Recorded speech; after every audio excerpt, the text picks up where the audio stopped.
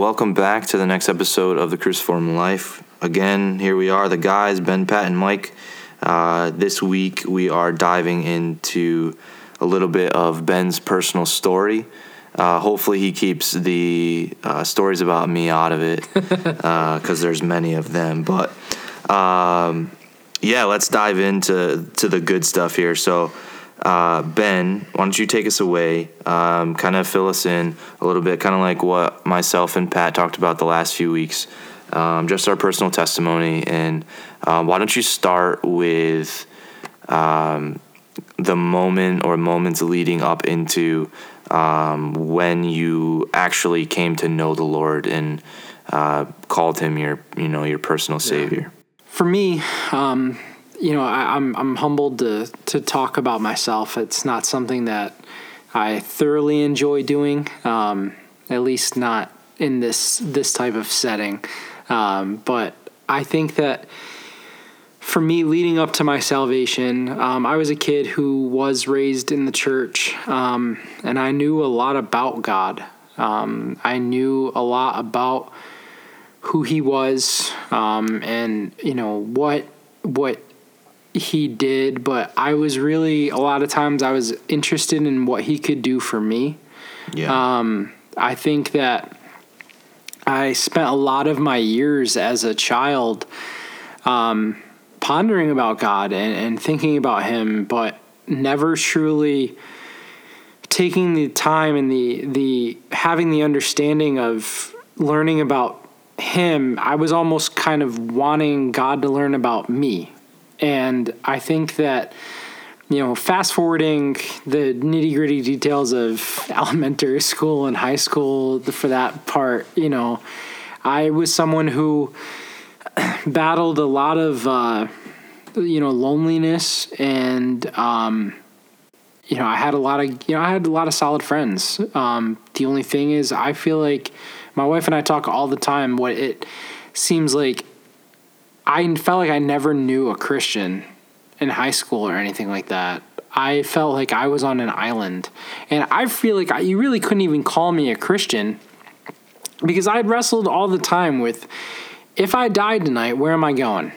I knew of God, but I still had this feeling like I don't really know him. And I felt like when I had a solid group of friends that, a lot of the same kids, we all hung around, we all, spent time together, but I didn't know what felt like a single Christian kid other than the kids that I went to church with, and none of them were in my school district. My wife and her little brother might actually be her family might have been the most, religious family that I was around. And, going into college, I went to pharmacy school right out of high school, and I really struggled. I struggled a lot in life there. I struggled because I had always been on my own in terms of being an only child, but I was never someone who, learning wasn't necessarily easy for me. I feel like I was a smarter kid, but I was lazy. And that's the truth. I was lazy in high school. I was the kid who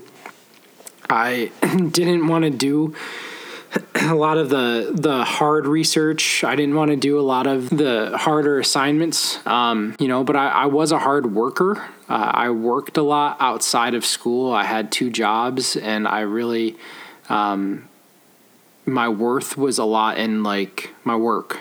And I went to college and really struggled there. As I just said, I was lonely, and I felt like I had zero purpose. And it was a hard thing for me to reconcile, because there was this point when I was in high school that I started to feel like God was calling me and saying that he was giving me this desire to actually be a pastor. And I had no idea how I was going to reconcile that, because I'm thinking like, dude, you don't even love God, let alone you're making me feel like I want to be a pastor. But in pharmacy school, I had no idea what my purpose was in college, and I ended up basically, to sum up 7 years of education in a little podcast, one question in a podcast, I basically flunked out of college twice.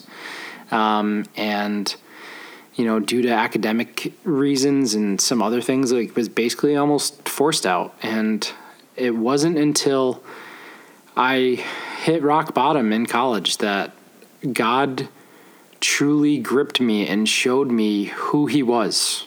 And I was saying, like, God, why would you lead me to this college? Why would you lead me to all the things that you led me to just for me to flunk out and be left with all this student loan debt? And I got another shot and I ended up completing it. But while I was there, I really found myself in a tricky situation at work where I was interning. And God used that season to humble me, and I really hit rock bottom.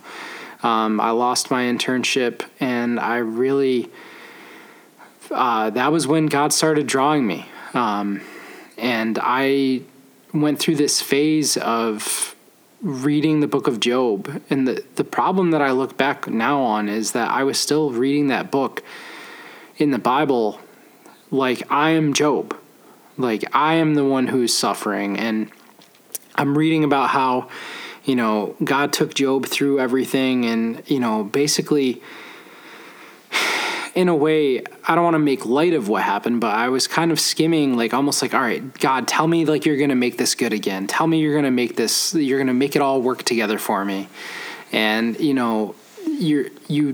I realized that I still wasn't necessarily seeking God for the right reasons, but God did. He moved in my life, and he ended up wrecking my heart, and he started a process of getting me connected. I actually started going to a church that's not the church I currently go to, and it's, I would say probably considered a mega church. But that started the process of getting me back on, track following God. And I was coming home for the summer, and actually a childhood friend of mine had said, you should really come check out this youth ministry that I go to. And I did. And that's actually where I ended up, running into my now wife, who grew up Catholic and was at a non-denominational youth group on a Wednesday night. And I was just befuddled when I saw her there. But God really wrecked my heart over that summer in 2012, and, showed me that he's not living for my glory. I'm living for his. Yeah. And, that's so good. I ended up going back to college that fall semester and meeting Mike and getting plugged in at the Albany campus of our church. And, really, God has shown me so much over the years, in those first few years of you have to almost we talk about renewing your mind almost daily. Yeah. But like, I had to really renew my mind because of theology that I had all of my life, like knowing of God and knowing from the church that I went to. But like, literally it is detrimental when you think that God is here for you. Yeah. We're here to honor God and glorify him. And I had to really renew my mind. And even finishing college, it was a long point. And obviously it worked out because God is good, not because I was able to do anything, but leaning on him and learning to lean on him and learning to trust him through that.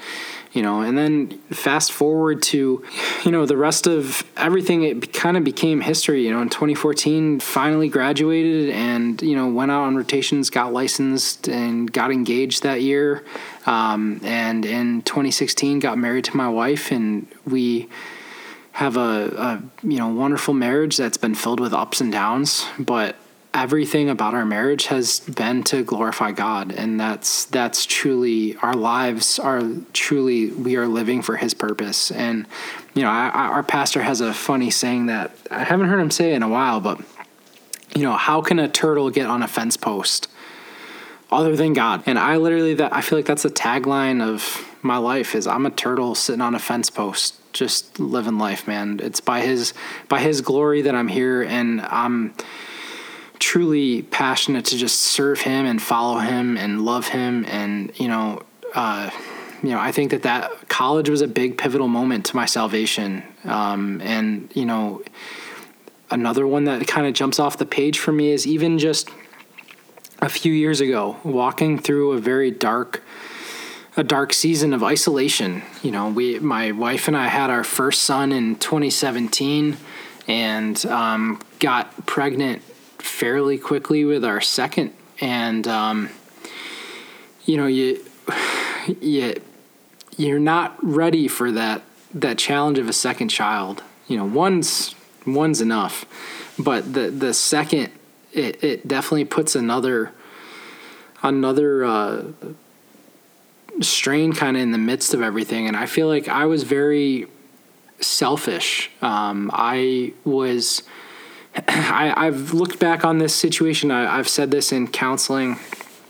My wife sent me this article that was written by this wife and mother, and she was writing this article to her husband, and it was an apology. And it was an apology for all the ways that her husband has to share her with her kids. And I will never forget when my wife sent me this. I broke down. I was crying. I was like, man, like this article gets it. This article, like this woman, she got it. She's apologizing to her husband. Like that guy's got to share her with the kids and all this stuff. And God literally wrecked me because I realized what a prideful wretch I could be for ever sitting here and making my wife feel like that she has to apologize to me for being a mom.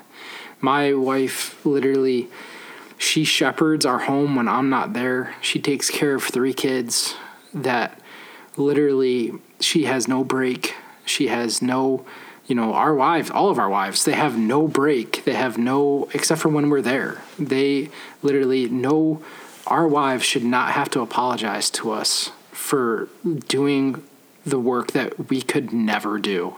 And I have no problem saying I'm a man that is well aware of my weaknesses and my strengths. And my weakness is definitely spending all day, every day with my kids because I don't know them like my wife does. And I want to be the best father.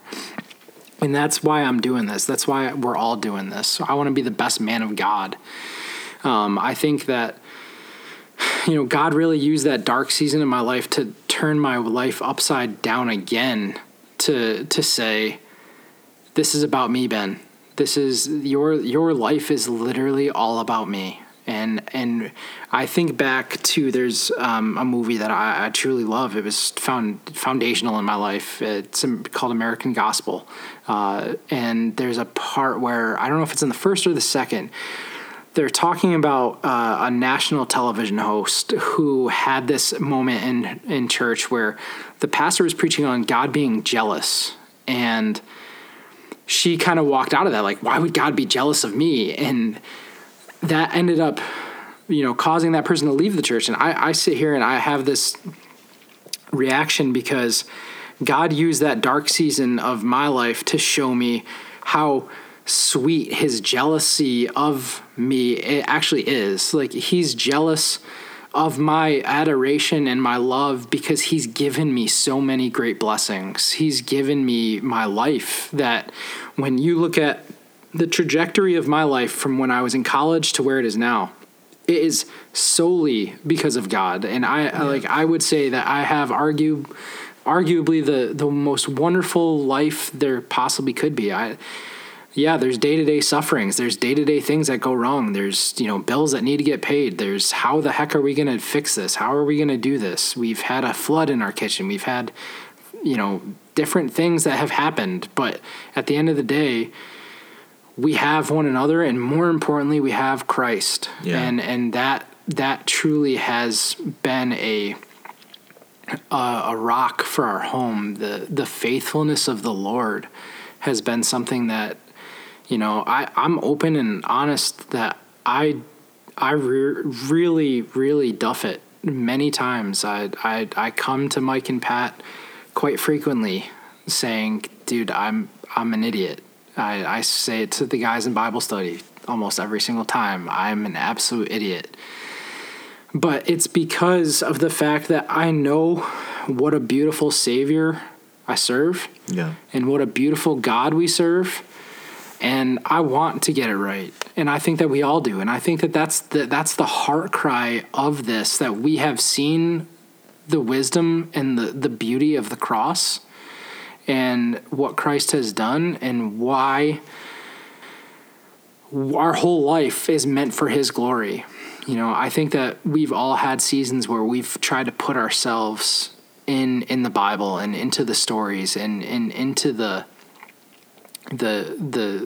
scripture, and we've tried to become the hero. We've tried to become the person the Bible's about, but it's not about us. It's about Christ. And I feel like that has been something that God has continuously tried to take me through and teach me. And, you know, coming out of that dark season of my life, I feel like it really, really, you know, meant it changed everything. It changed everything for my life. It allowed me to serve God with a proper understanding. It more importantly allowed me to serve my wife and my children with the proper understanding of how at least how I know it's supposed to be done, and still struggling to do it every day. But, you know, I'm really thankful to God for that. And, you know, I think that was one massive word vomit where I took 3 questions and put it in one. But, you know. Yeah, no, that was really good. And, you know, definitely can glean a lot from that for myself. And I'm sure to some of you who are listening can definitely relate to a lot of Ben's story. And he's right. He did answer all the questions that we were ready for him. So, you know, I think a lot of what you said is, like I said, is relatable, and it's so good. It's so true that this life has to be all about Christ. You know, that, like you said, Ben, that you set your family on the rock of Jesus, because nothing else in this life is like Jesus, and everything else will falter and fall away to the storms of life except Jesus, our rock. And I loved everything that you said, Ben. I mean, you said it perfectly. That's why we love you, is because that's of true. Who you are, and you wear it on your sleeve, and you're unashamed of your past, of who you are, your struggles, and it's evident how much you love God and how much you know, you see the importance of Him in your life daily. It's evident, and it's why I look up to you. That's why, you know, we're best friends. You know, that's why you are who you are, and I just thank you. So we'll close in prayer, guys. I thank you for this time. I thank you for Ben for sharing his story, and I just pray, Lord, that even if it blesses one person, God, that it's done its work. I thank you for just the opportunity to do this again, for all of us to share our testimonies and to go a little bit more in depth, can just glorify you in all that we do, and just kind of demonstrate how you have changed our lives, and how we are striving daily to make you the center of our life, God. We love you. In Jesus' name we pray. Amen.